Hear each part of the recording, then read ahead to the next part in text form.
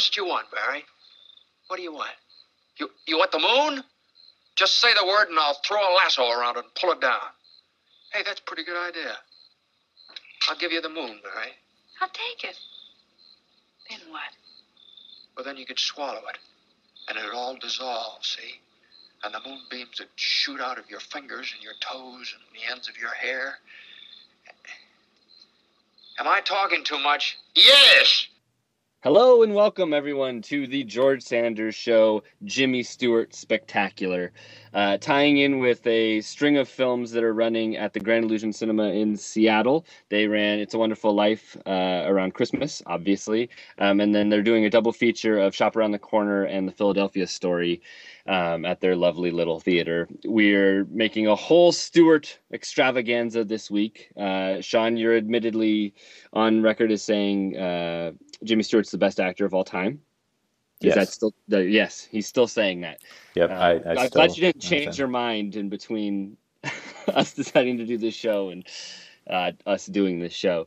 So we're going to dive in deep into Jimmy Stewart's filmography. We're going to talk in depth about two films this week. An early one, very early, 1938's Shopworn Angel, directed by H.C. Potter, who we discovered right before recording here is the first director ever to have two films discussed at length on the George Sanders Show.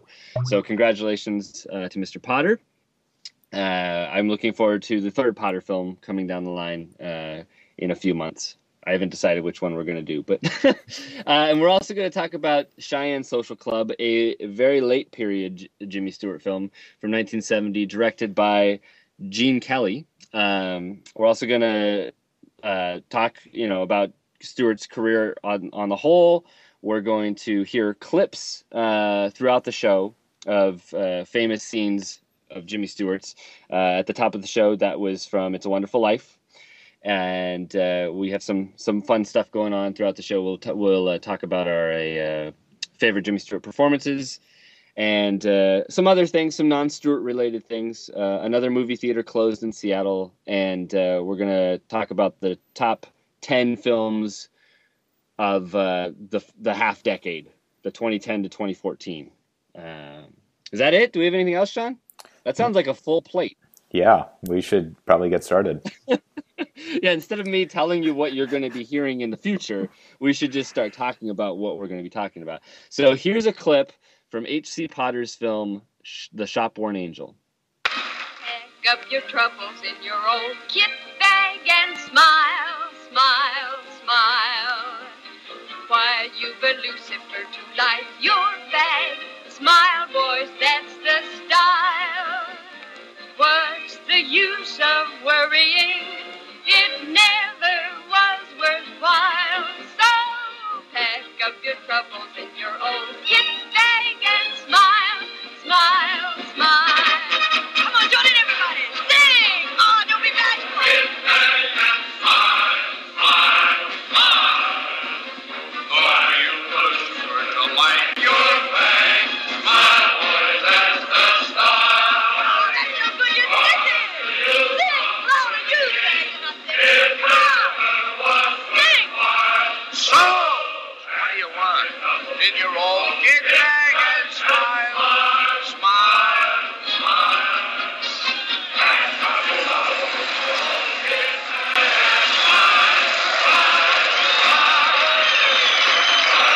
Lucifer to light your bag, smile, boys, that's the style. While Satan's worrying, it never was worthwhile.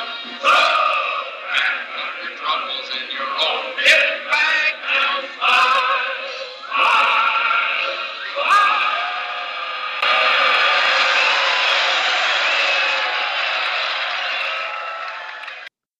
All right, that was Pack Up Your Troubles in Your Old Kit Bag, sung by Margaret Sullavan's character in Shopworn Angel, if not actually Sullivan herself. Wikipedia tells me that her vocals were dubbed by Mary Martin, which sounds about right. I can't really imagine Margaret Sullavan singing as talented and wonderful as she is. Anyway, Shopworn Angel is is the third adaptation of a story about a soldier on heading out to fight in World War I. While he's in New York, he accidentally bumps into a famous Broadway star who is very cynical.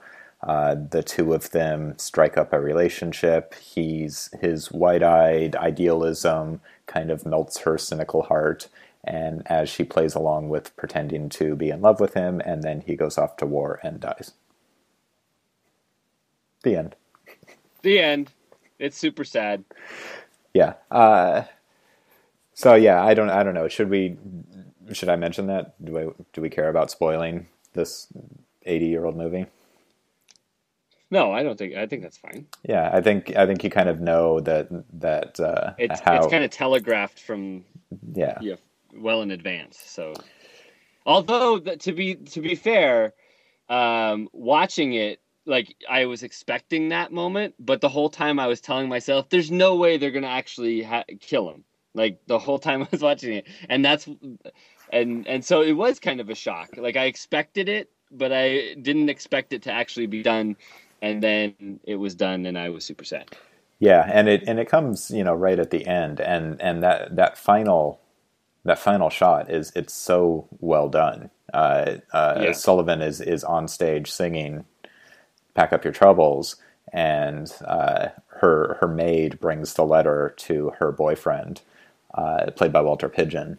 And in the letter, everyone knows what's in the letter because you can feel like the dog tag in it. And as she's singing, she sees him open the letter and sees the dog tag, and he tells her, sing, sing, and she struggles on despite poor Jimmy's death. Yeah, with tears in her eyes. Yeah, a big close up on Margaret Sullivan's tear-stained face. Yeah, it's just a wonderful Hollywood melodrama moment. It's perfect. Yeah. It's perfect. I ate this movie up. I absolutely loved it. Now, it's a very simple, like, straightforward kind of narrative, and like you said, like, you kind of know the beats as they go along, but it doesn't matter in a movie like this. And I was suckered into this from the get-go, and I think part of it is, it's interesting because I usually, I have passions, artistic passions. I love music, and I enjoy playing music. I attempted, clumsily so, to write on occasion, but I never ever had the desire to, like, make a movie. I love watching movies, but I never had this desire to actually create one myself. And I was thinking about it, and I think the reason why is because I will never have the opportunity to work with Jimmy Stewart and Margaret Sullavan. Like, what's the point of making a movie if you can't get those two in it? Because they're just so, God, they're so good in this movie together. And obviously they've done, the pairing of the two of them was kind of a thing, speaking of Shop Around the Corner. Yeah, this was their second on-screen pairing. Yeah, they did, I think, 4 films together. Yeah, Shop Around the Corner, and Frank Borzegi's The Mortal Storm is the other one. Also a really, really great movie. And yeah, and there's just this, I don't know, there's this beauty to it. There's a chemistry, there's the way the two kind of play off of each other. And, they play very different characters from one another in this movie. He's this, kind of country rube, and she's this kind of this seen it all, city woman actress. And but by golly, his charm wins her over, and I love I'm not being very articulate, but that's because it's pure emotion that I'm feeling with that, and with those performances. And the supporting cast too, which we can get into in a little bit, but Walter Pidgeon, Hattie McDaniel, who is the maid that you're talking about, and someone else who I'll bring up in a little bit. But yeah, it's really fascinating, just because this is before Jimmy Stewart is a big star. It's like he's right on the eve of superstardom, which comes in 1939 and 40. He has just this string of masterpieces. But this one defines so much of what his persona is going to be for the next decade or so.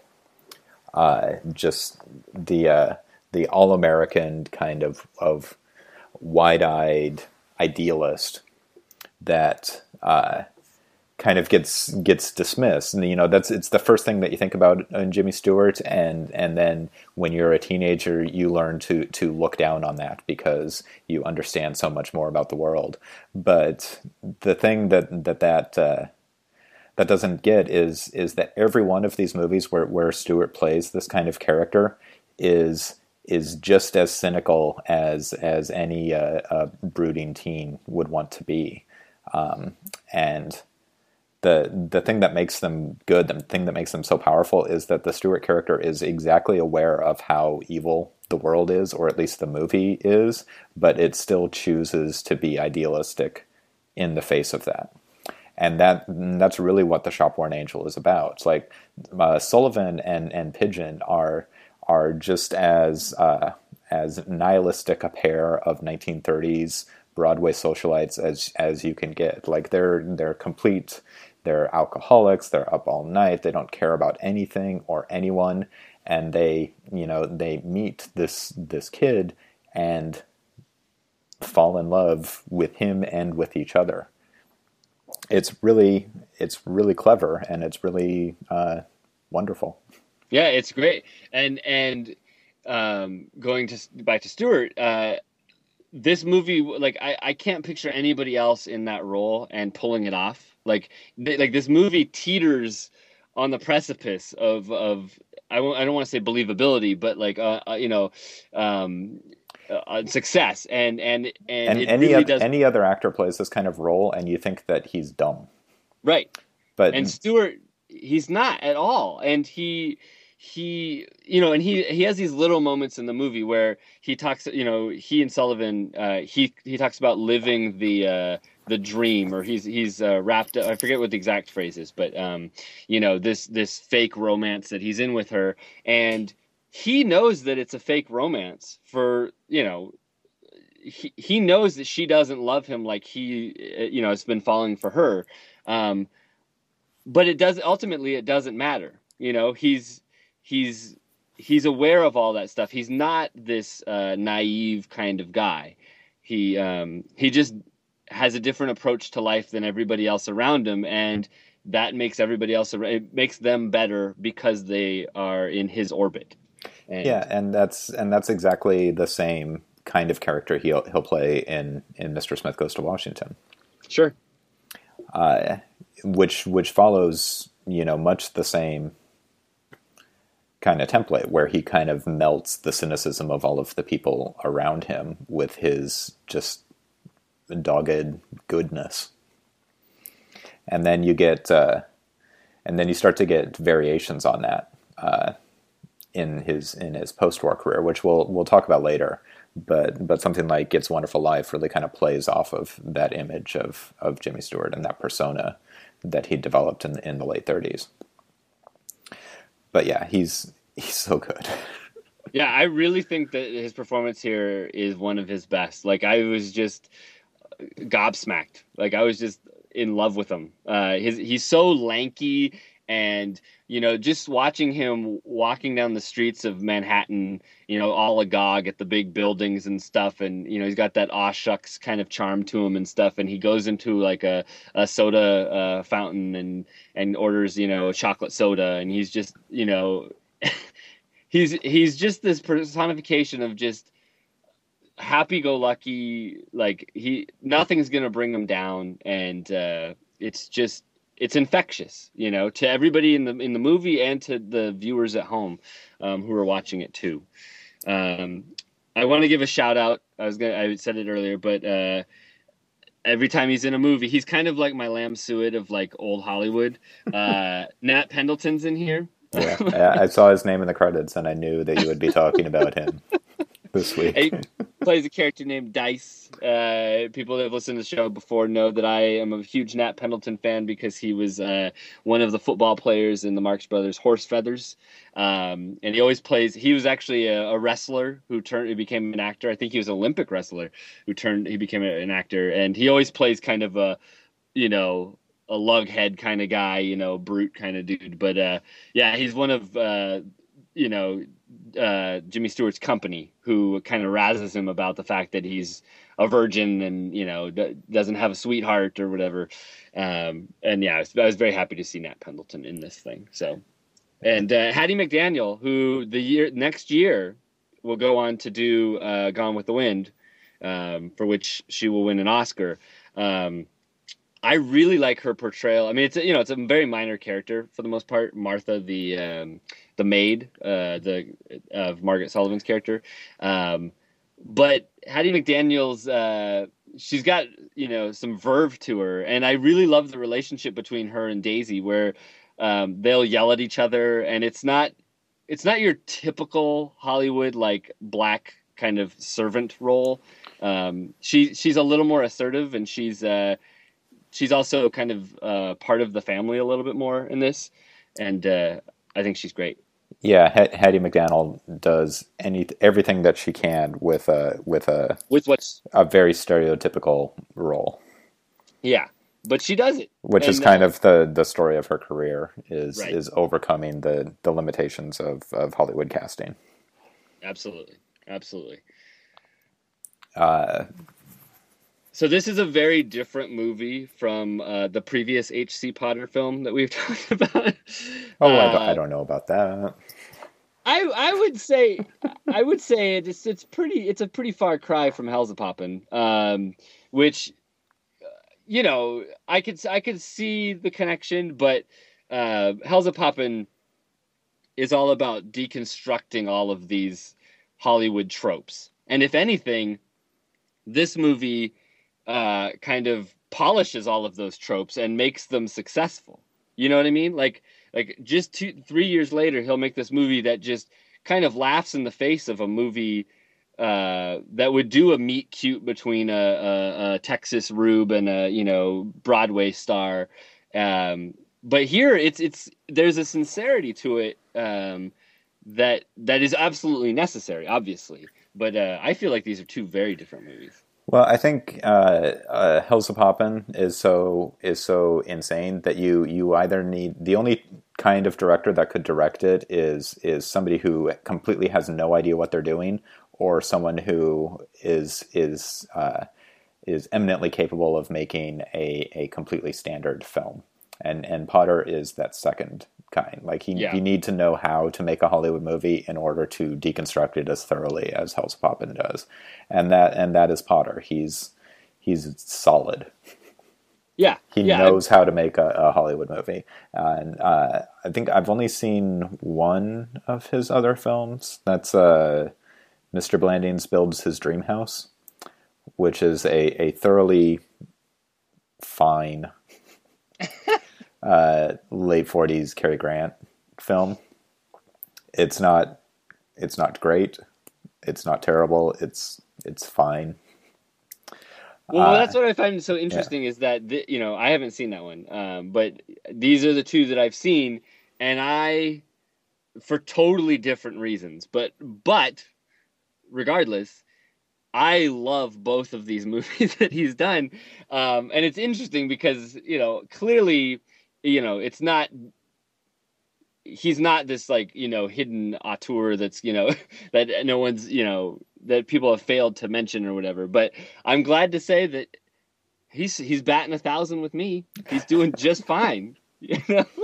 Sure. Yeah. It's great. I mean, the world needs H.C. Potters. Yeah, absolutely. I mean, yeah, and something like Hellzapoppin', obviously. The strengths of Olsen that movie, and Johnson are more the exactly. auteurs of that film than I would say Margaret Sullavan and Jimmy Stewart are the auteurs of something like this, where like we said, if it wasn't those two in the leads, I don't know if it works. Here's a question for you: whose voice is better, Jimmy Stewart or Margaret Sullavan? Jimmy Stewart. I mean, I was thinking about that with Cheyenne Social Club, because he and Henry Fonda have such distinctive, drawls, and to hear them play... For me, Fonda is nowhere near Stewart's class. No. I agree. I think Stewart takes the cake there too. But you have to admit that Henry Fonda's voice is very distinctive. I mean, it's a very unique kind of twang to it, or whatever's going on there. But yeah, Jimmy. I mean, who's going to top Jimmy Stewart's inflection and the way he, reads lines? It's nobody. Yeah, he's great. But Margaret Sullavan has a fantastic voice. It's so distinctive. It's got that hoarseness, but also so precise in her pronunciation. She's I really love Margaret Sullavan. Yeah. Oh, me too. Don't get me wrong. I think she's just great. Well, let me ask you this question: is there any better name out there than McGonagall? Which is the name of the producer of the Broadway show that she's starring in. And there's a line at the very beginning of the movie where they just keep saying McGonagall, like over and over and over again. And I could just listen to someone say, it's like on The Simpsons, McGonagall. I could just listen to them say them all the time. We should just spend the next 10 minutes of this podcast just saying McGonagall. McGonagall. Okay, probably not. No, I don't think that's going to work. That'll be a bonus episode. What I find interesting about this movie, is that this is happening, between United States involvement in world wars, what would be world wars. Obviously, war was not, off the map at that time. But it's so interesting to see the difference. Like, this movie made 3 years later would not have been made 3 years later. Like, the way it shows just kind of the inevitable death surrounding war, and the army is, it's not painted in a horrible light. It's not like it's not an anti-war movie, but it's clearly it's not a rah-rah patriot kind of thing that would happen, obviously once the United States got involved in WW2. But I find this, it's a very interesting time to have this movie come out, and I don't think it would have worked in any other time period. Yeah, I don't know. There are melodramas like this set in World War I. I'm thinking of like Seventh Heaven. I think with Frank Borzage has the hero goes off to war and then comes back to his wife. I'm trying to think of any others where he gets killed and the wife goes on. Mm-hmm. I guess John Ford's Pilgrimage, kind of. The setup for that is like the mom pushes her son to go off to war because of her patriotism, and then he dies, and then the second half of the movie is her kind of dealing with that guilt. But yeah, I think during the war, you think Jimmy Stewart would come back? Oh, absolutely. No doubt in my mind. There's no way they would set up this. Yeah, absolutely. He is not dying. And also, on top of that, they might just leave it ambiguous. It might just end with her, like keeping the home fires burning, like knitting some socks for him, and with like a little montage of like we all need to do our part, buy Liberty bonds, that kind of thing. Right, which would change the message of the movie completely. And also, as you said, Jimmy Stewart was on the cusp of superstardom at this point. So 3 years later, regardless of patriotic war, cheerleading, it would have been a lot harder to kill off Jimmy Stewart in a movie. Yeah, I mean, it would be freighted with so much more for ideological baggage, right? Because by that point, Stewart has like come to embody a certain ideal of America, and if you kill him, then like you're killing America. Right. You know, which works for this movie retroactively, you know, like it's interesting to watch it now, knowing of, you know, that place he kind of holds in you know, American kind of cultural consciousness or whatever. But then to see, like I said at the beginning, I was shocked that they actually ended up killing him, because you think of all those things. But I'm so glad they did.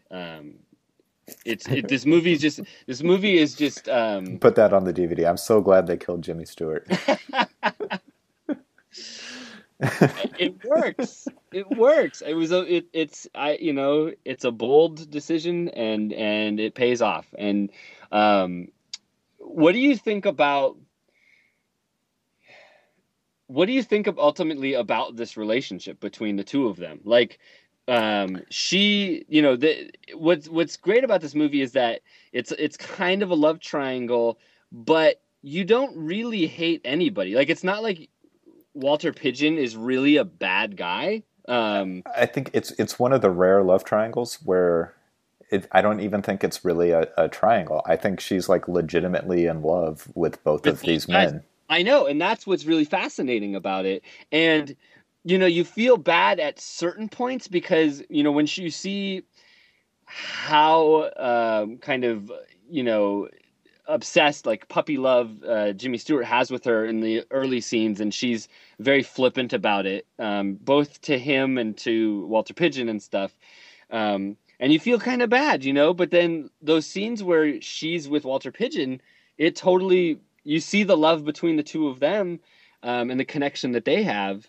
It all makes sense. Yeah, and it follows this great kind of perverse logic where you're on Margaret Sullavan's side the whole time. So when Pidgeon starts to become jealous, you want to explain to him, listen, she's going to have her affair with this guy, and he's going to die, and then she'll be with you. So just chill out and wait a few months. Right. Which is such a horrible thing to think, but exactly. But the movie makes that logical. It really does. It really sells that whole thing, and it's so great to see that where it doesn't have that kind of lazy, you know, setting up of the rivalry, so to speak. And also, once again, Jimmy Stewart is such a great foil for all of that. You know, when he comes, you know, when Walter Pidgeon opens the door to the apartment, you know, and Jimmy Stewart just walks in, he's not shocked that that there's another man in her apartment. He's just like, oh, hey, how's it going? I'm just brought some flowers because she's not feeling so good, you know, or whatever, which completely disarms any kind of, you know, like tension between the two of them. Which is fantastic. Yeah, you could say it's naivety on his part, or it's just he just doesn't care. Yeah, I think he just doesn't care. I think he may even acknowledge that at some point. Like he may say, I think he says somewhere along the line that, you know, he realizes that you know, Walter Pidgeon's a part of her life, but he's like, whatever. So yeah, it's great. I love the scene of Walter Pidgeon being jealous too, because he's so calm and cool in the early goings of this movie, and then to see that one scene where he breaks the vase or whatever the little Statue of Liberty she gets at Coney Island, as he's trying to go through the house trying to find something that will, you know, provoke her, is great. Yeah, it's a melodrama about three characters who are really kind of incapable of expressing emotion. Two, because they're so withdrawn and cynical, and the third because, you know, he's about to go off to war. Yeah, it's very non-melodramatic for a melodrama. Yeah, it's just flat out depressing. Is it depressing? I find it. I was crying like a baby at the end. Yeah, but it's sad. But I don't know. I don't think it's depressing. Well, I think it moves into depressing territory when you realize that he's gonna die. Like that there's no hope for this guy. You know what I mean? Like, Yeah, well, I mean, it's depressing in the way that all war is depressing. yeah, but I think this is more effective than a lot of those movies. The more heavy-handed ones too. Like, I think it's. How do you think it compares to the other big World War One movie that we watched on the show last year before last, The Big Parade, which is very similar in some respects. There's even at one point there's a big parade, and somebody asked Walter Pidgeon, "What'd you think of the big parade?" That's true.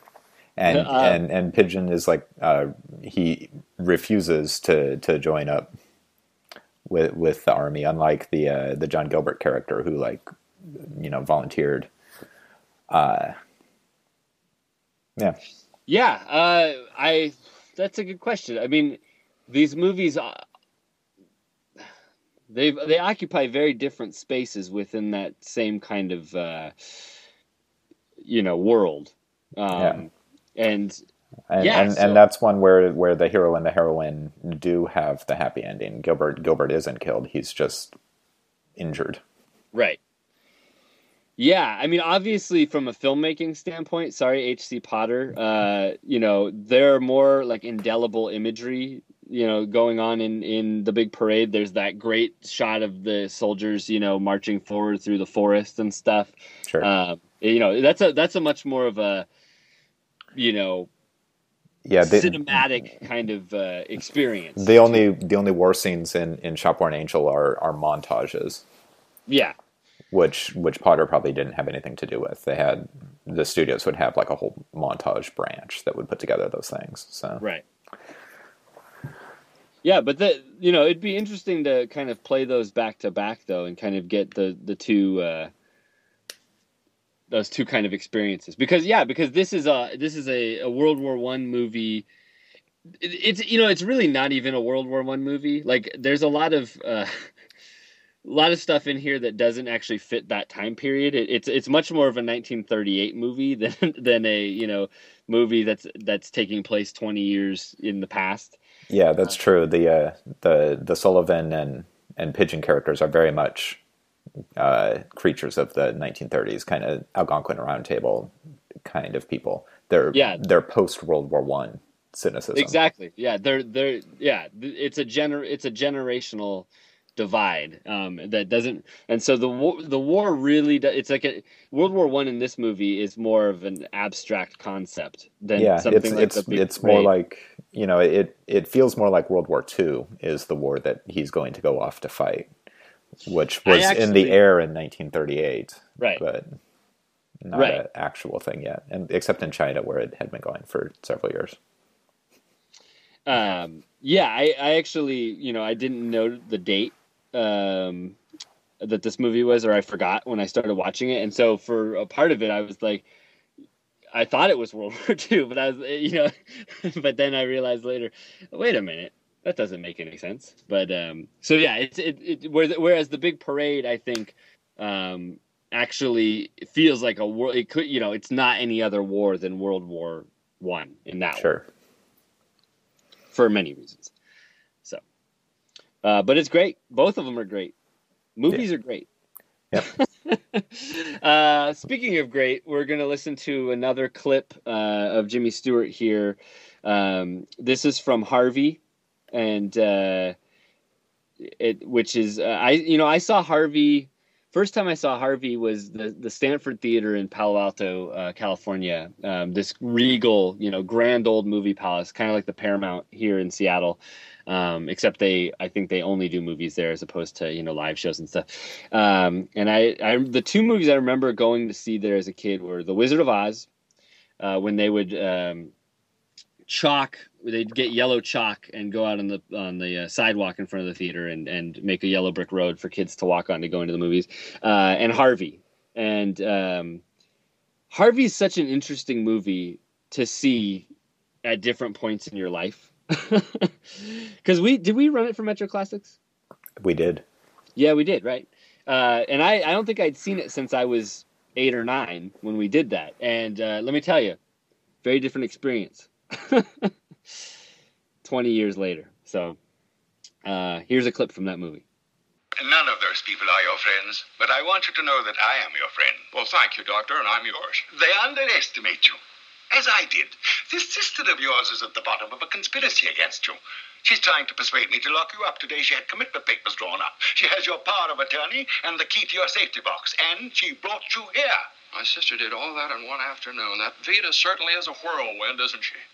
Good heavens, man, haven't you any righteous indignation? Oh, Doctor, you know, years ago, my mother used to say to me, she'd say, in this world, Elwood, you must be, she always called me Elwood. In this world, Elwood, you must be oh so smart or oh so pleasant. Well, for years I was smart. I recommend pleasant. You may quote me. Yeah, I first saw Harvey when I was in college. I was like at my most misanthropic and snotty. Mm-hmm. And that movie, I don't know that any movie like ever changed my life, but that movie made me reevaluate the way I viewed the world. The line in particular, it kind of was like a dagger to the heart. I'm like, you know, maybe I should be nicer.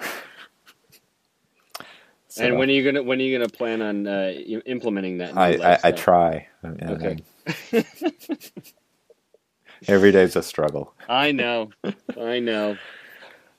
So, speaking of struggles, as you mentioned in the intro, 2 more theaters closed in Seattle over the holidays. I believe yesterday was the last day for the Harvard exit, and the Varsity closed a couple weeks ago. And this is a subject that's come up several times on the George Sanders Show, and it's depressing every time. And I don't know that we have anything new to say about it. Yeah, I don't think there's anything new to say either. It is depressing. You know, some things get resurrected and have new life put into them. The Egyptian, we talked about, closed and then reopened a year later as a different entity. And the Varsity is going to reopen under new management. Right. But yeah, it's you know, it's history, you know, that you're losing, you know, like the Harvard exit, for example, which is not going to be a theater anymore. It's going to be torn down and turned into condos or something like that. So I think I think the building's going to remain, but it's going to be turned into like office space. Yeah, which is that's a huge bummer. That's you know, and so for me, like, you know, when these things happen, it's a time for reflection. You know, there's nothing I can do at this point, except think about the good times that I had in these places. So let me ask you, what's your most memorable? You worked at the Varsity, so maybe it's going to have a different tinge to it. But what's your favorite memory of both the Varsity and the Harvard exit? I didn't get to the Harvard exit all that often, but you know, I saw a number of great movies there. Like In the Mood for Love was the first one I saw there, and I think the last one was The Midnight After, which was one of my favorite movies of last year. So, you know, I don't have the attachment to the Harvard exit that a lot of people who lived on Capitol Hill for a long time did. Like it was a beloved theater among a certain class of Seattleites.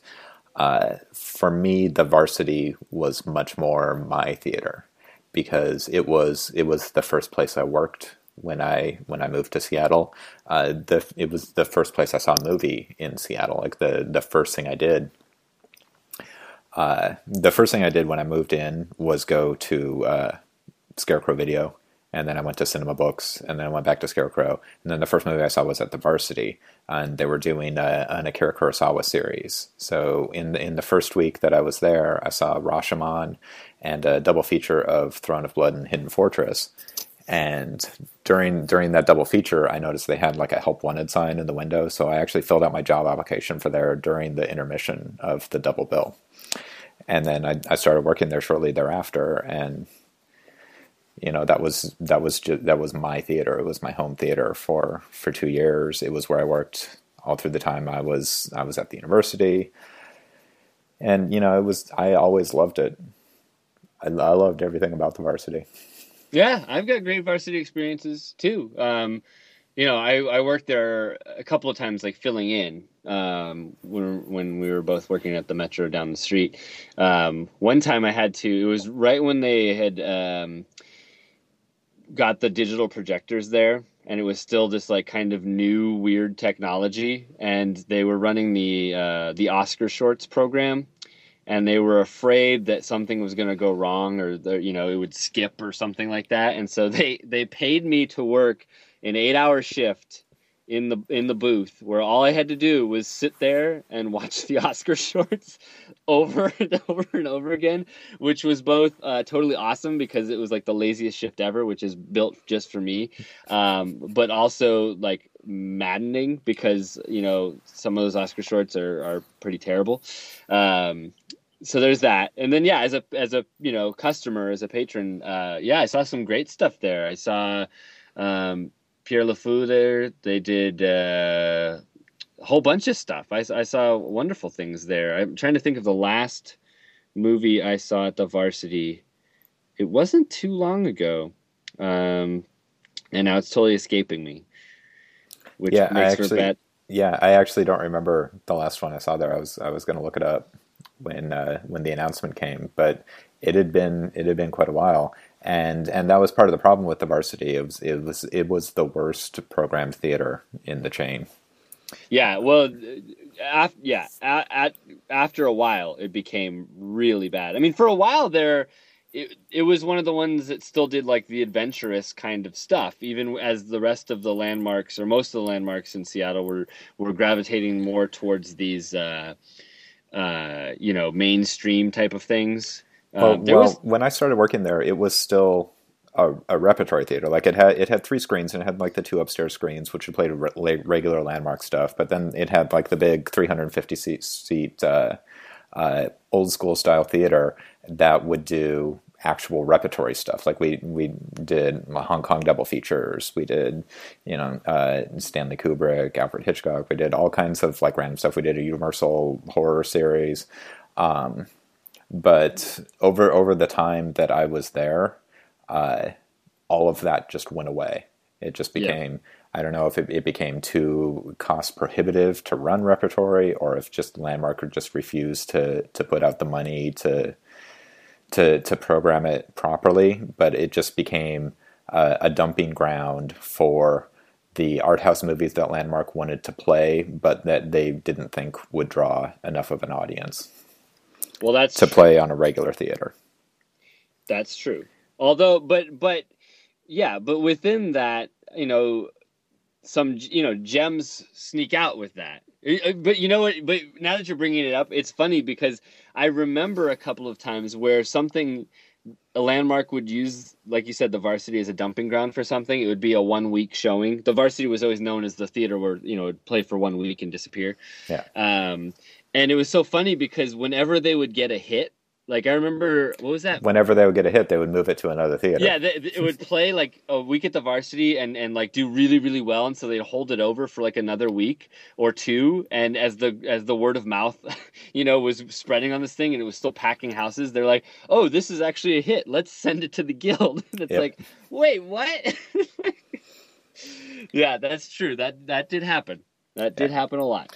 But when I started there, within the first couple of months that I was working there, we sold out like a whole weekend's worth of shows of a restoration of Knights of Cabiria.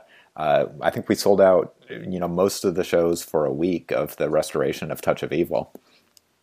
Like we did really good business. We get crazy stuff on the repertory calendar would sell out. Like midnight shows of David Lynch movies like Lost Highway or Eraserhead would just pack the theater, and that all just went away. So yeah, that's very sad. It's a bummer. I know, it's a bummer. It's a bummer. Yeah, but there are still good theaters in Seattle doing good stuff, and so let's focus on those. Yes, we will, and ignore Landmark, because Landmark has over the last 3-4 years made themselves completely irrelevant to the Seattle film scene. Oh, they've just abandoned it completely. Yep. Or almost completely. Yeah. Hanging on by a thread. Well, let's talk about good stuff. Yes. Things we like. On Fandor, they just posted the best films of the decade so far, which was started by Kevin B. Lee. I think he went on Twitter and Facebook and asked people, what's your favorite movies of the last 5 years, and people chimed in, including yourself, Sean. Mm-hmm. I saw your name there in the credits for that. Your Twitter handle, as it were. And so this is a list that was kind of is compiled by about 300 people. 300 people, not necessarily critics. Just it was open to anyone who followed him on Twitter or Facebook.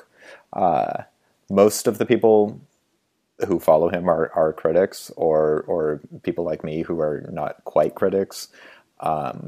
So it's people who know a little something about movies, who've watched a lot. It's an informed voting pool, but yes. but a self-selecting one. So I think it's a pretty good mix of kind of arty picks with more kind of mainstream hits. I think it's a pretty good list. Yeah, I think it's not bad. Do you want to run down maybe the top 10 of that, and then you and I can do our top 10s? Yeah, the top 10 on the overall list, and there was no ranking, it's just raw number of votes. Number 1 is Tree of Life, and number 2 is Certified Copy. And those were pretty clear number ones. Tree of Life is number 1 by 12 votes, and then there's 15 votes between Certified Copy and the number 3. So it's a pretty good consensus, and those two were also on my list, so I'm contributing to that. And then the rest of the top 10 were The Master, Margaret, Holy Motors, A Separation, Under the Skin, Inside Llewyn Davis, Uncle Boone Me Who Can Recall His Past Lives, and Boyhood is number 10th with 44 votes. So like less than half of the number of votes that Tree of Life got. So you can kind of see how, the top is pretty, like the top 8 all have between 59 and 103 votes. And then the next, 20 or so are all between like 45 and 20 votes. So yeah, it kind of splinters off there. Yeah, there's a pretty clear stratification. I'm a little surprised to see Inside Llewyn Davis that high. I am too. As we talked about on the show, I was not as high up on that movie as a lot of people. So I'd like to revisit it, but I'm a little surprised to see it on there. Yeah, but that's interesting. Yeah, I'd like to see how that does in another 5 years, if it's still that high. But other than that, there's a lot of movies that you're not really surprised to see on a list like that. So what were your top 10? My top 10, number 1, Tree of Life. Number 2, The Tale of the Princess Kaguya, which incidentally was the last film I saw at the Harvard exit. The Grand Master. Also the last one I saw at the exit. Although I said Midnight After earlier, but I lied. You lied. You're a liar. Number 3 is Wong Kar-wai's The Grand Master. Number 4 is The Act of Killing. Number 5 is Blanca Nieves. Number 6, The Master, P.T. Anderson's film. Number 7, The Cabin in the Woods. Number 8, Drug War. Number 9, The Wolf of Wall Street. And number 10, Darren Aronofsky's Black Swan. I think those were all receiving votes. I'm trying to look them up as you're typing them. Yeah. Not bad. Good list. Good list. Did you say Blanca Nieves? I did. Okay, good. Because you put that on like your greatest films of all time list, so it better be one of the best films of the last 5 years. I put it on there. Okay. I really like that movie. Okay. My Thanks 10 for checking up on me there, Sean. Yeah. My 10 were, and these are not in a particular order. Oki's movie by Hong Sang-soo, Certified Copy, and The Tree of Life, Moonrise Kingdom, the Wes Anderson movie, La Ultima Pellicula, which we talked about on the show, Tale of the Princess Kaguya, Johnny To's Blind Detective, Jauja from Lisandro Alonso that came out last year and hasn't actually gotten a wide release yet, but it will. And then 2 that I was the only votes for in the poll, The Midnight After, and The Missing Picture, the Reethy Pan documentary about the Khmer Rouge, which is on instant Netflix, and you really should watch it. I've gotten it from the library twice now, but it's come in like at the most inopportune time. Like it came in right around the holidays or something, and it just sat here and I had to return it because someone else wanted it. So I'm really itching to see it. I keep bringing it home. Part of the problem is that I bring it home and Lindy has zero interest in watching it, and so inevitably when it comes to a movie night between the two of us, she refuses, and we end up watching something else instead. So, but I will tell her that it'll make her cry a lot. Yeah, that's not gonna work. Oh.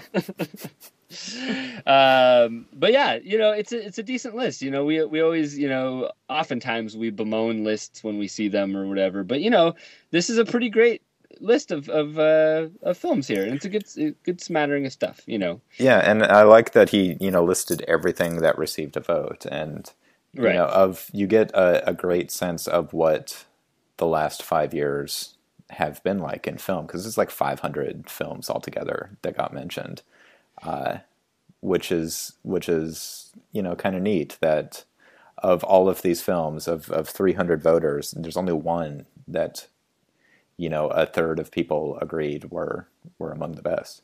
Yeah.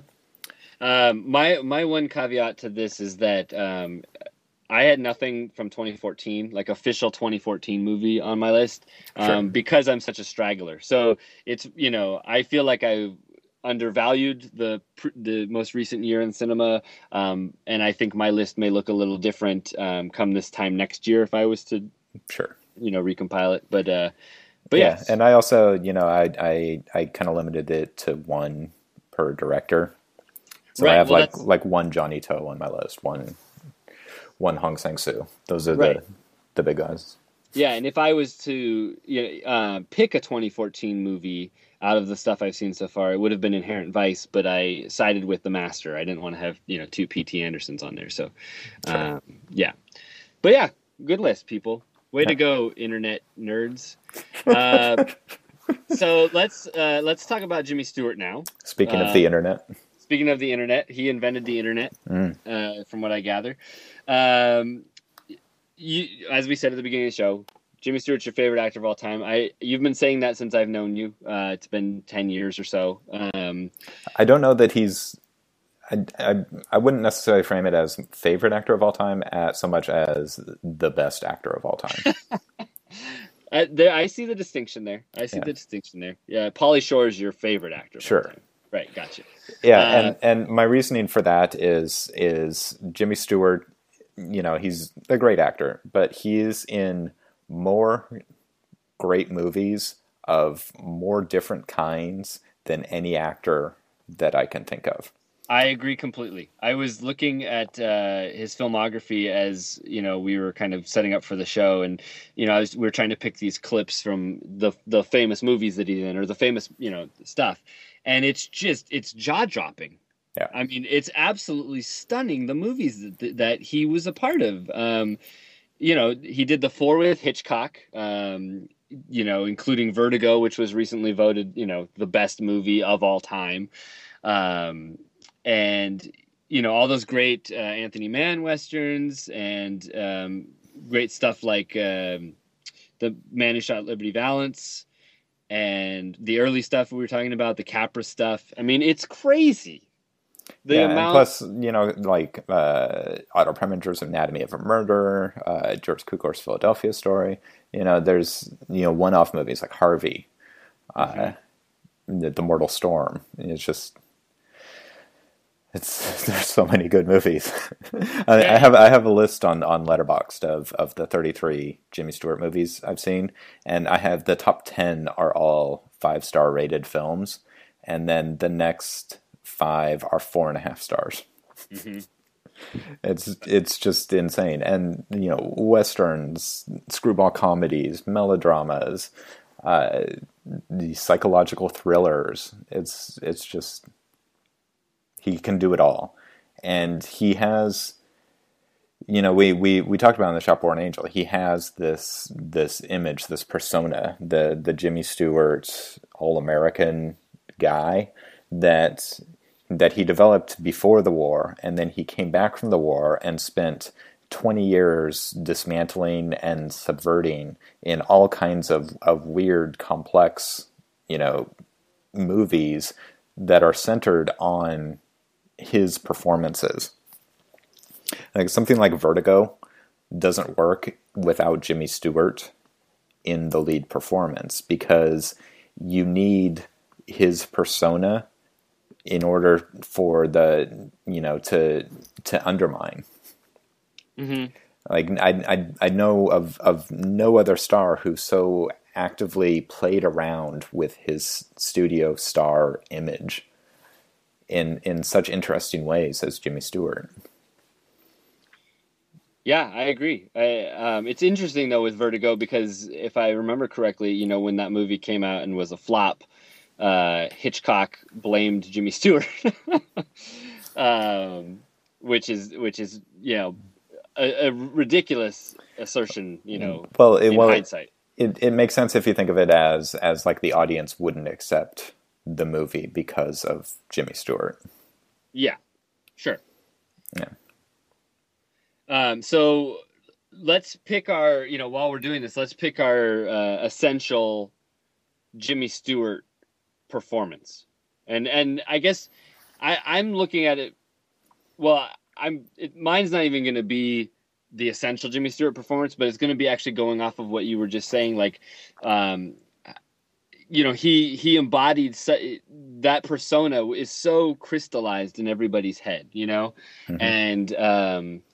and he reinforced it in each picture, and he did things to like change it up, but it, is this kind of ideal that he created and embodied for 4 decades of filmmaking or whatever.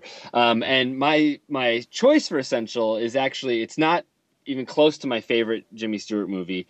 It's actually not even my favorite performance necessarily, but I find it really interesting because it's, of all the movies that I've seen with him in it, it's kind of the most non-Jimmy Stewart performance, or it kind of, he's the opposite of his persona in this, which I find really interesting, and it does show the range that he has, where he's not a one-note actor, and I'm not saying that anybody's saying that, but Anthony Mann's The Far Country from 1954 is a very interesting movie because he plays a very selfish character who doesn't want to get involved in the politics and the life of this small, of this town or the people in this community and stuff. And is that the one that's set in Alaska? Yeah. Yeah. That's with Walter Brennan. And it's so interesting to see Jimmy Stewart so actively disengaging himself from everything. To the point where it comes to a point where he has to act, but for so long in the movie, there's this tension with him where he's just trying his damnedest to just not get involved. And it's great. And it's a fun movie, and it's interesting because, Walter Brennan is clearly playing Walter Brennan. But the two of them together are just wonderful in that movie. So, it's a minor film. I wouldn't even say it's the best Mann Stewart pairing, but I find that his take on that character is very interesting. Yeah, they're all so good, and even more so than the Hitchcock films. It's the Anthony Mann films where you feel like Jimmy Stewart is like working out a whole generation's worth of feelings about World War II through the way that he shifts in his persona, because it's like everybody was like all American, aw shucks, idealist, and then they go to war and see death everywhere, and then they come back and they're loners and they're weird and they're kind of psychotic, and that's Jimmy Stewart's performances in those films. Mm-hmm. And so yeah, I mean he's great. My pick is Mr. Smith Goes to Washington, which is kind of an obvious choice, but it's really one of my favorite acting performances of all time. And I think it's so iconic that it's underappreciated just how good he is in that movie as the kind of naive Boy Scout leader who goes to the Senate and is confronted with cynicism of the way politics actually works, and he becomes so distraught and so despairing that he's like near suicide. And then, he, makes this last-ditch effort to save, and basically, almost dies on the Senate floor, and inspires Claude Rains to try to kill himself right outside the hallway. It's an incredibly dark movie. But it has this image as kind of Capricorn, and I don't see that at all. I love Mr. Smith Goes to Washington.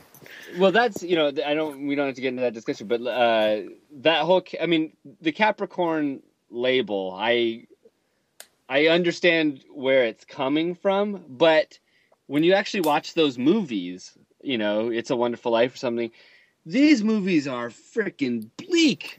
Yeah, and I think the label applies more to some Capra movies than other. Like You Can't Take It With You is one that I don't really like all that much, and that was the Best Picture winner of 1938, which also starred Jimmy Stewart the same year as Shopworn Angel, and that's one that I don't really get into at all. Or Meet John Doe, or the other one.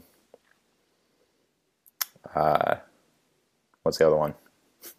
I don't know. It Happened One Night. No, the other.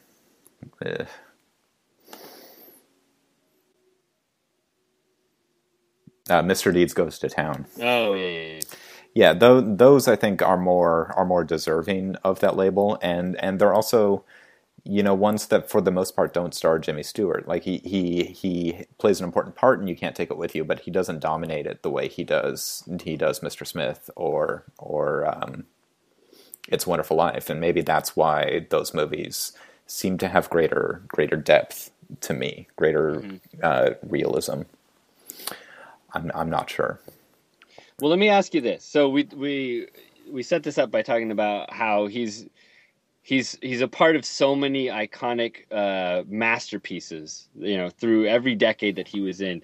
But pick one movie of his that you think maybe is not well known, that you think people should maybe check out. Is there what would be one that you would steer someone who's only seen the the classics of Jimmy Stewart? What's one that you would send their way? Probably The Mortal Storm. It's not as much of a Jimmy Stewart vehicle as some of the others, but it's the one among his best films that probably has the lowest profile. Either that or Anatomy of a Murder, which I feel like that has a higher profile, but maybe it doesn't. I feel like it's talked about. I think it's pretty iconic. Yeah, the Anatomy of the Murder is the courtroom drama from 1959 with Lee Remick and Ben Gazzara, and Duke Ellington does the score. It's a really great movie, and The Mortal Storm is a World War II film made in 1940 that's very explicitly anti-Nazi, which was, even by 1940, was pretty rare in Hollywood. And it's got Margaret Sullavan, like we said before, and I believe it's her father is a Jewish professor who gets kind of ostracized by the community and threatened by like Nazi youth, led by a very, very young Robert Stack. Robert Stack's always a winner. Yeah. I would suggest people. Once again, it's not on the level of the greats, really, but it's a fun movie, and it's late period Jimmy Stewart. But The Rare Breed, which is about it's like The Searchers. I haven't seen that one. Jimmy Stewart is basically John Wayne in The Searchers, but instead of going to save his niece, he's hunting for a cow. he's going across vast expanses of America for a cow, which is pretty awesome. Stewart did another variation on The Searchers with John Ford called Two Rode Together, which he co-stars with Richard Widmark. That is is a brutally, violent and very harsh film. It's I like to describe it as The Searchers for people who think The Searchers is racist, because it is as ugly a depiction of the evils of racism in the white community in their treatment with Native Americans as you are going to find in a Hollywood film. And Stewart is terrific in that, playing a variation on his Anthony Mann character that might be even more cynical than any of those. That's another great one that not a lot of people have seen. That's one I've been meaning to see for a long time, and I should really check that one out. Yeah. So that's part of our discussion, Jimmy Stewart. We're going to take a little break and hear a clip from another Jimmy Stewart movie.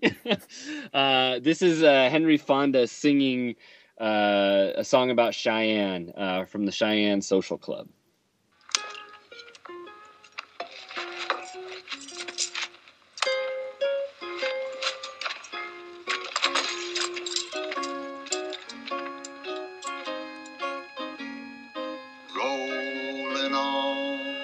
Just like a rolling stone, looking for some land to call my own.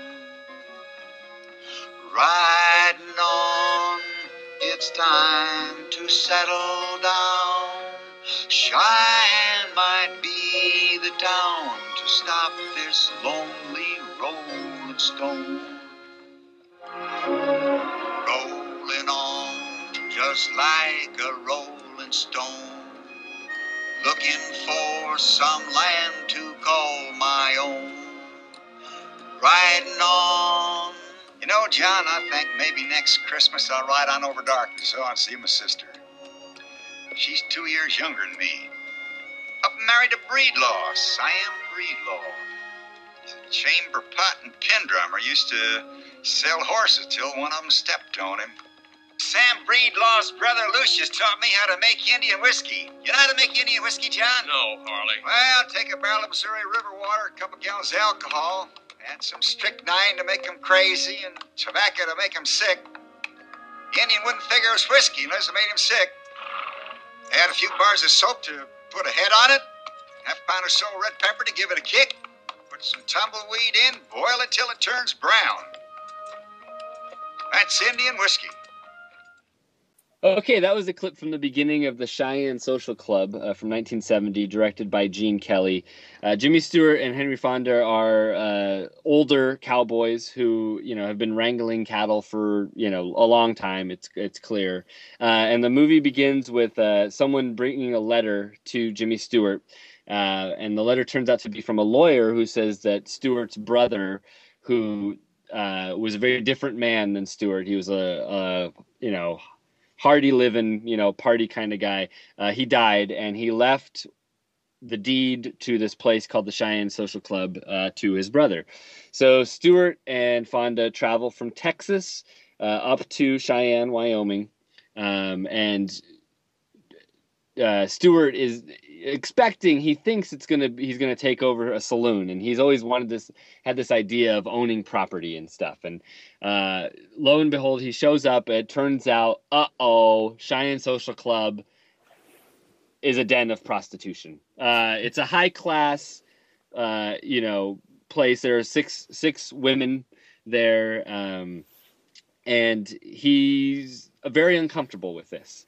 Henry Fonda, who's his buddy, is kind of rolls with the punches, but Stewart decides, he can't accept this. He wants to be a respectable person, and he decides that he wants to close down the Cheyenne Social Club and turn it into a boarding house or something more respectable.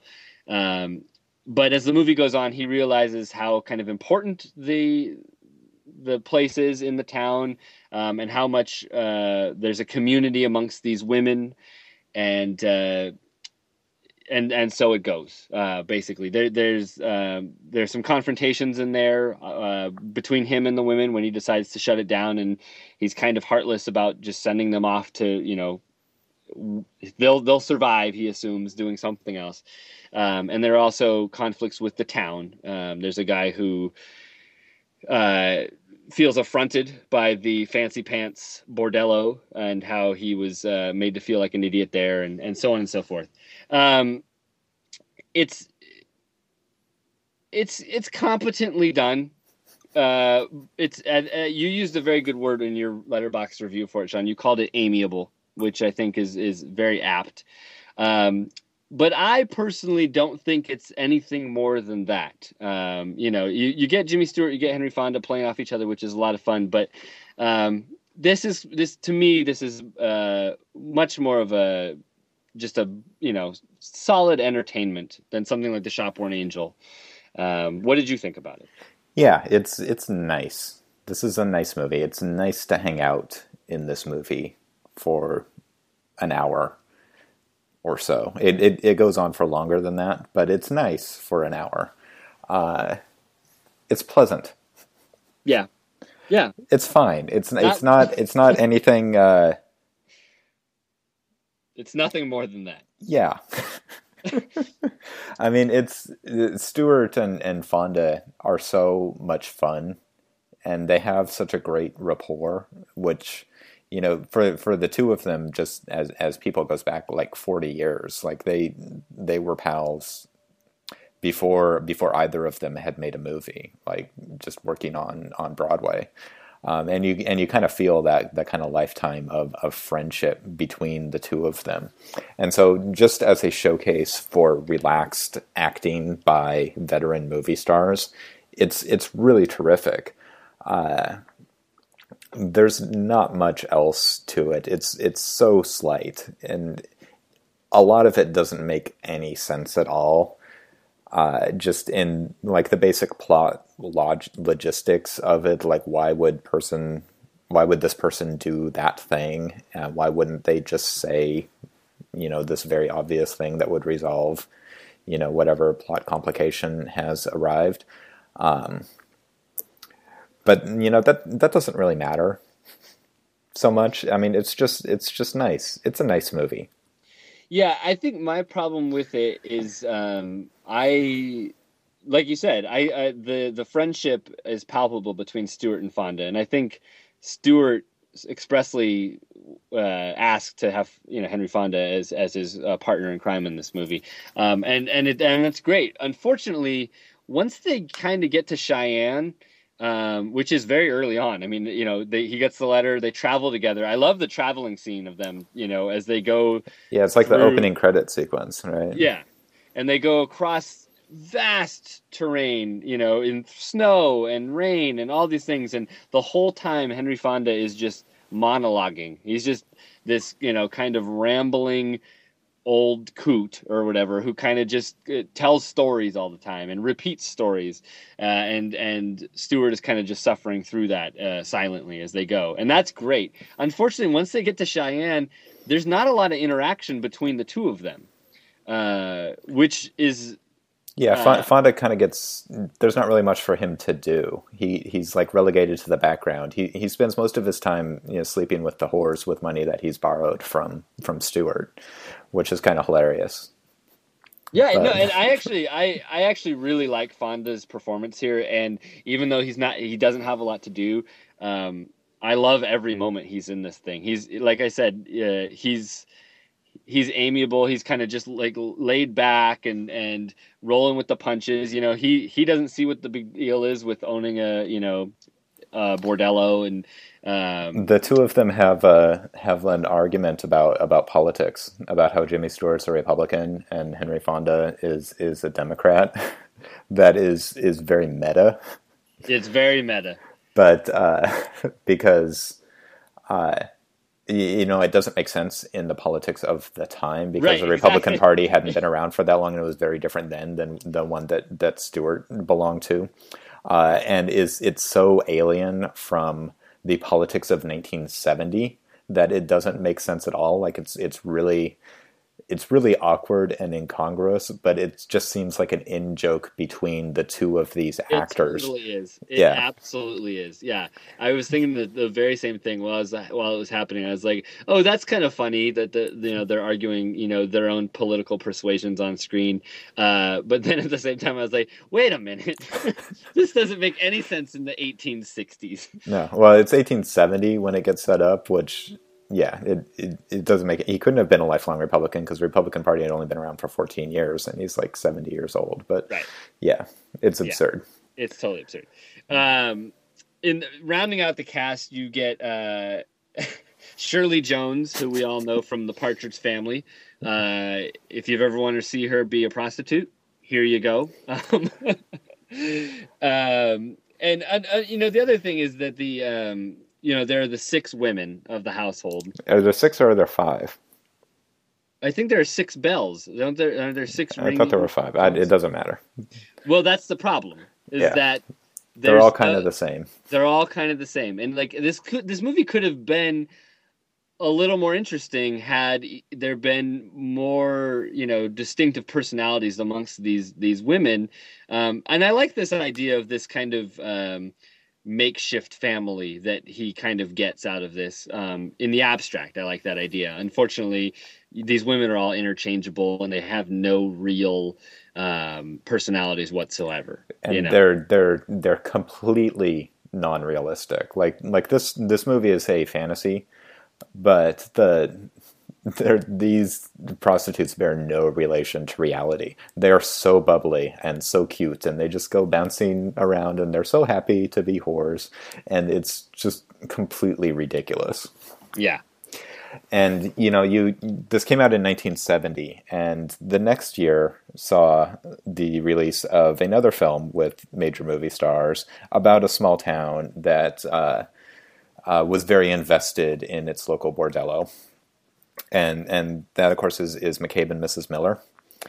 And you could not find 2 movies more polar opposite than these two. Like, Cheyenne Social Club is a movie of at least one generation before the Robert Altman film. Mm-hmm. Like, they feel like they come from 2 completely different universes.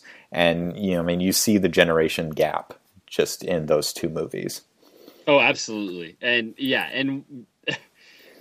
no one's going to argue that Cheyenne Social Club is a work of art, but McCabe and Mrs. Miller is astounding and heartbreaking, and like you said, it really fleshes out its characters. Warren Beatty and Julie Christie. It's just devastating, and you're right. I hadn't thought about that it's just hot on the heels of this thing, but they feel like they are decades removed from one another. Yeah, and that's not necessarily a bad thing. I happen to like the films of old people. I like directors who live a really long time, and the films that they make late in their career. I think there's a lot of real great stuff in those, and it's usually because they're very relaxed and they're much more just kind of hanging out films. Every once in a while you get something that's really bitter. Like John Ford's last film, 7 Women, but more often you get along like the lines of like the Howard Hawks variations on Rio Bravo, or something like Billy Wilder's late films are, they're much slower. They're not as in a hurry to make a big point about the world. And I don't know. I don't think I've seen anything else that Kelly directed other than his like co-directing with Stanley Donen on some of their musicals. I have a hard time seeing this in the context of Kelly's career as an actor. Like, does this feel at all like a Gene Kelly movie to you? Not at all. I mean, it's breezy enough, if that counts. But no, not at all. It really doesn't. If you took his name off of the opening credits, I would never in a million years have guessed this was a Gene Kelly movie that he had anything to do with it. And like the musicals that he did play a large role in developing and co-directing, that you could argue that like he's the auteur of, are distinctive for the darkness within them, for like the moments where his hero is like really despairing, like in something like It's Always Fair Weather, or even Brigadoon, is really kind of dark in its portrayal of modern life, and there's none of that in this. No, this is a wisp of a movie. Yeah. I mean, it has moments. I do like. I actually really did like the scene, where Stewart confronts the guy that beats up Shirley Jones. Which, by the way, that comes out of like nowhere. Yeah. like he comes home one day, and Henry Fonda's like, Jenny's been beat up, and he like runs upstairs, and she's like sitting there with a black eye or whatever, and the room's like torn apart or whatever. And anyway, but I did like that there was a moment of like, tension in that scene where he, because clearly Stewart's an older man, and he's going to have this kind of shootout, and that he's not a fast draw or whatever. And I like how that played out, where it paid off with the cracking of nuts that's happening by Henry Fonda throughout the movie. I thought that was a nice little, Yeah, it was a nice payoff to that trope that was. Is it kind a trope? Of annoying before. Yeah, the thing that's like his trademark for that character. It's used as like a punctuation in a lot of scenes. Yeah. And I like the action scene at the end. I thought it was like well mapped out. The brothers of the guys that Stewart kills attack the bordello, and it was a nicely staged action sequence. Yeah. No. Yeah. It was. What's funny is that I got excited where after that scene. So to spoil the end of the movie here really quickly, they survive obviously, and he ends up signing the deed over to the prostitutes and going back to a life as a cowboy, and it cuts after that kind of abruptly to the two of them, Henry Fonda and Jimmy Stewart, in the same location that they were in at the beginning of the movie, wearing the exact same clothing with the same length of facial hair that they did at the beginning of the movie. And he comes and he gets a letter again, which is like the beginning of the movie. And so I thought like the whole movie was like some sort of dream sequence or something, which would have been really interesting. It wouldn't make any sense, but then it turns out, no, they were just too lazy to decide to shoot the same, the bookends of the movie on the same day. See, I was thinking he had like another brother or something, and they were going to go off and get another whorehouse or something like that. Yeah, you can't escape the whorehouse. Yeah, so it's a fun little movie, but it's nothing more than that. I mean, literally nothing more than that. Yeah, it's fine. With that, we're going to take our last little break here, and we're going to hear yet another clip. Which one are we hearing now, Sean? This is the Mr. Smith Goes to Washington speech. Oh, right. All right. I guess this is just another lost cause, Mr. Payne.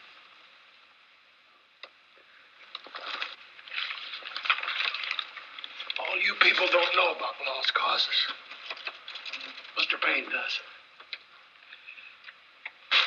He said once they were the only causes worth fighting for. And he fought for them once. For the only reason any man ever fights for them. Because of just one plain, simple rule. Love thy neighbor. And in this world today full of hatred, a man who knows that one rule has a great trust. You know that rule, Mr. Payne. And I loved you for it just as my father did. And you know that you fight for the lost causes harder than for any others. Yes, you even die for them. Like a man we both knew, Mr. Payne. You think I'm licked? You all think I'm licked. Well, I'm not licked. And I'm going to stay right here and fight for this lost cause. Even if this room gets filled with lies like these. And the Taylors and all their armies come marching into this place. Somebody will listen to me.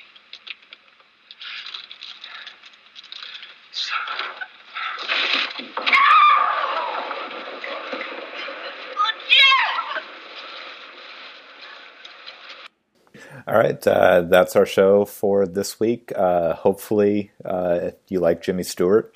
Otherwise, this was an unbearable hour and a half for you. Next time, we're going to be starting to catch up with some of the Oscar movies that hadn't opened in Seattle by the end of the year. So we're going to talk about Selma, the film about Martin Luther King and the Civil Rights March. And along with that, we're going to talk about Spike Lee's Malcolm X, a movie that I haven't seen in 20 years at least, and that you have never seen. Yeah, it's one I've been wanting to see Malcolm X for like a decade, and I just haven't gotten around to it. So I'm glad that we're making this happen. So really looking forward to that. Yeah, and if you are in New York, you have a chance to see a movie that we talked about a year ago on the show. It is La Ultima Película, my favorite film of 2013, and this counts as a repertory film because it's 2 years old. But because it has not yet played in New York, it'll be eligible for Critics' 2015 Best of list because it is finally getting a week-long run in New York City, which means apparently that it now exists. So go see Mark Parenson and Raya Martin's film. I wrote about it a couple of times on my website, I think, and we did a whole podcast about it last April when it played in Seattle, which is the awesome thing about this movie, because like in reality it's a 2013 movie, but if you go by Seattle release dates, it's a 2014 movie, and if you go by New York release dates, it's a 2015 movie. So it's the end of cinema spans 3 years at least. Sean's not bitter at all. Not at all. Go see that movie. It's great. Well, if you are tying in, finally, Seattle is going to get its chance, and myself included, to see the new Jean-Luc Godard movie, Goodbye to Language, which is premiering. They just added a second show, actually, but at Cinerama, which is a really awesome venue for them to be playing this 3D Godard movie that's making everybody mad. And that opens here in just a couple days, and I've got my ticket. I'm ready to go. But it's playing 2 nights only, just Monday and Tuesday. Yeah, Monday and Tuesday, one show a night, which is ridiculous to me. But anyway, tying in with that, yet 2,000 miles away, at the Gene Siskel Film Center in Chicago, they're also running that film as well as a mini Godard retrospective showing a lot of his more famous titles from the 60s, including Woman is a Woman, and Contempt, which is My Life to Live, which is the one I'm actually going to suggest as the rep pick. It's playing on the 17th there, which is, I think, a Saturday. And I don't think there are any other showings of that one. But I saw that one at SIFF a few years ago, and I loved it. So go check it out. That's also about a prostitute, by the way. Tying that in there. I have a theory that every French movie has a prostitute in it. Somewhere, hiding in there somewhere. Yeah, well, they're usually not hiding. And even when they're not, there's not like an actual like literal prostitute. There's like somebody who can be analogized as a prostitute. Right, metaphorical prostitute. Exactly. The metaphorical whore. That's my new metal band.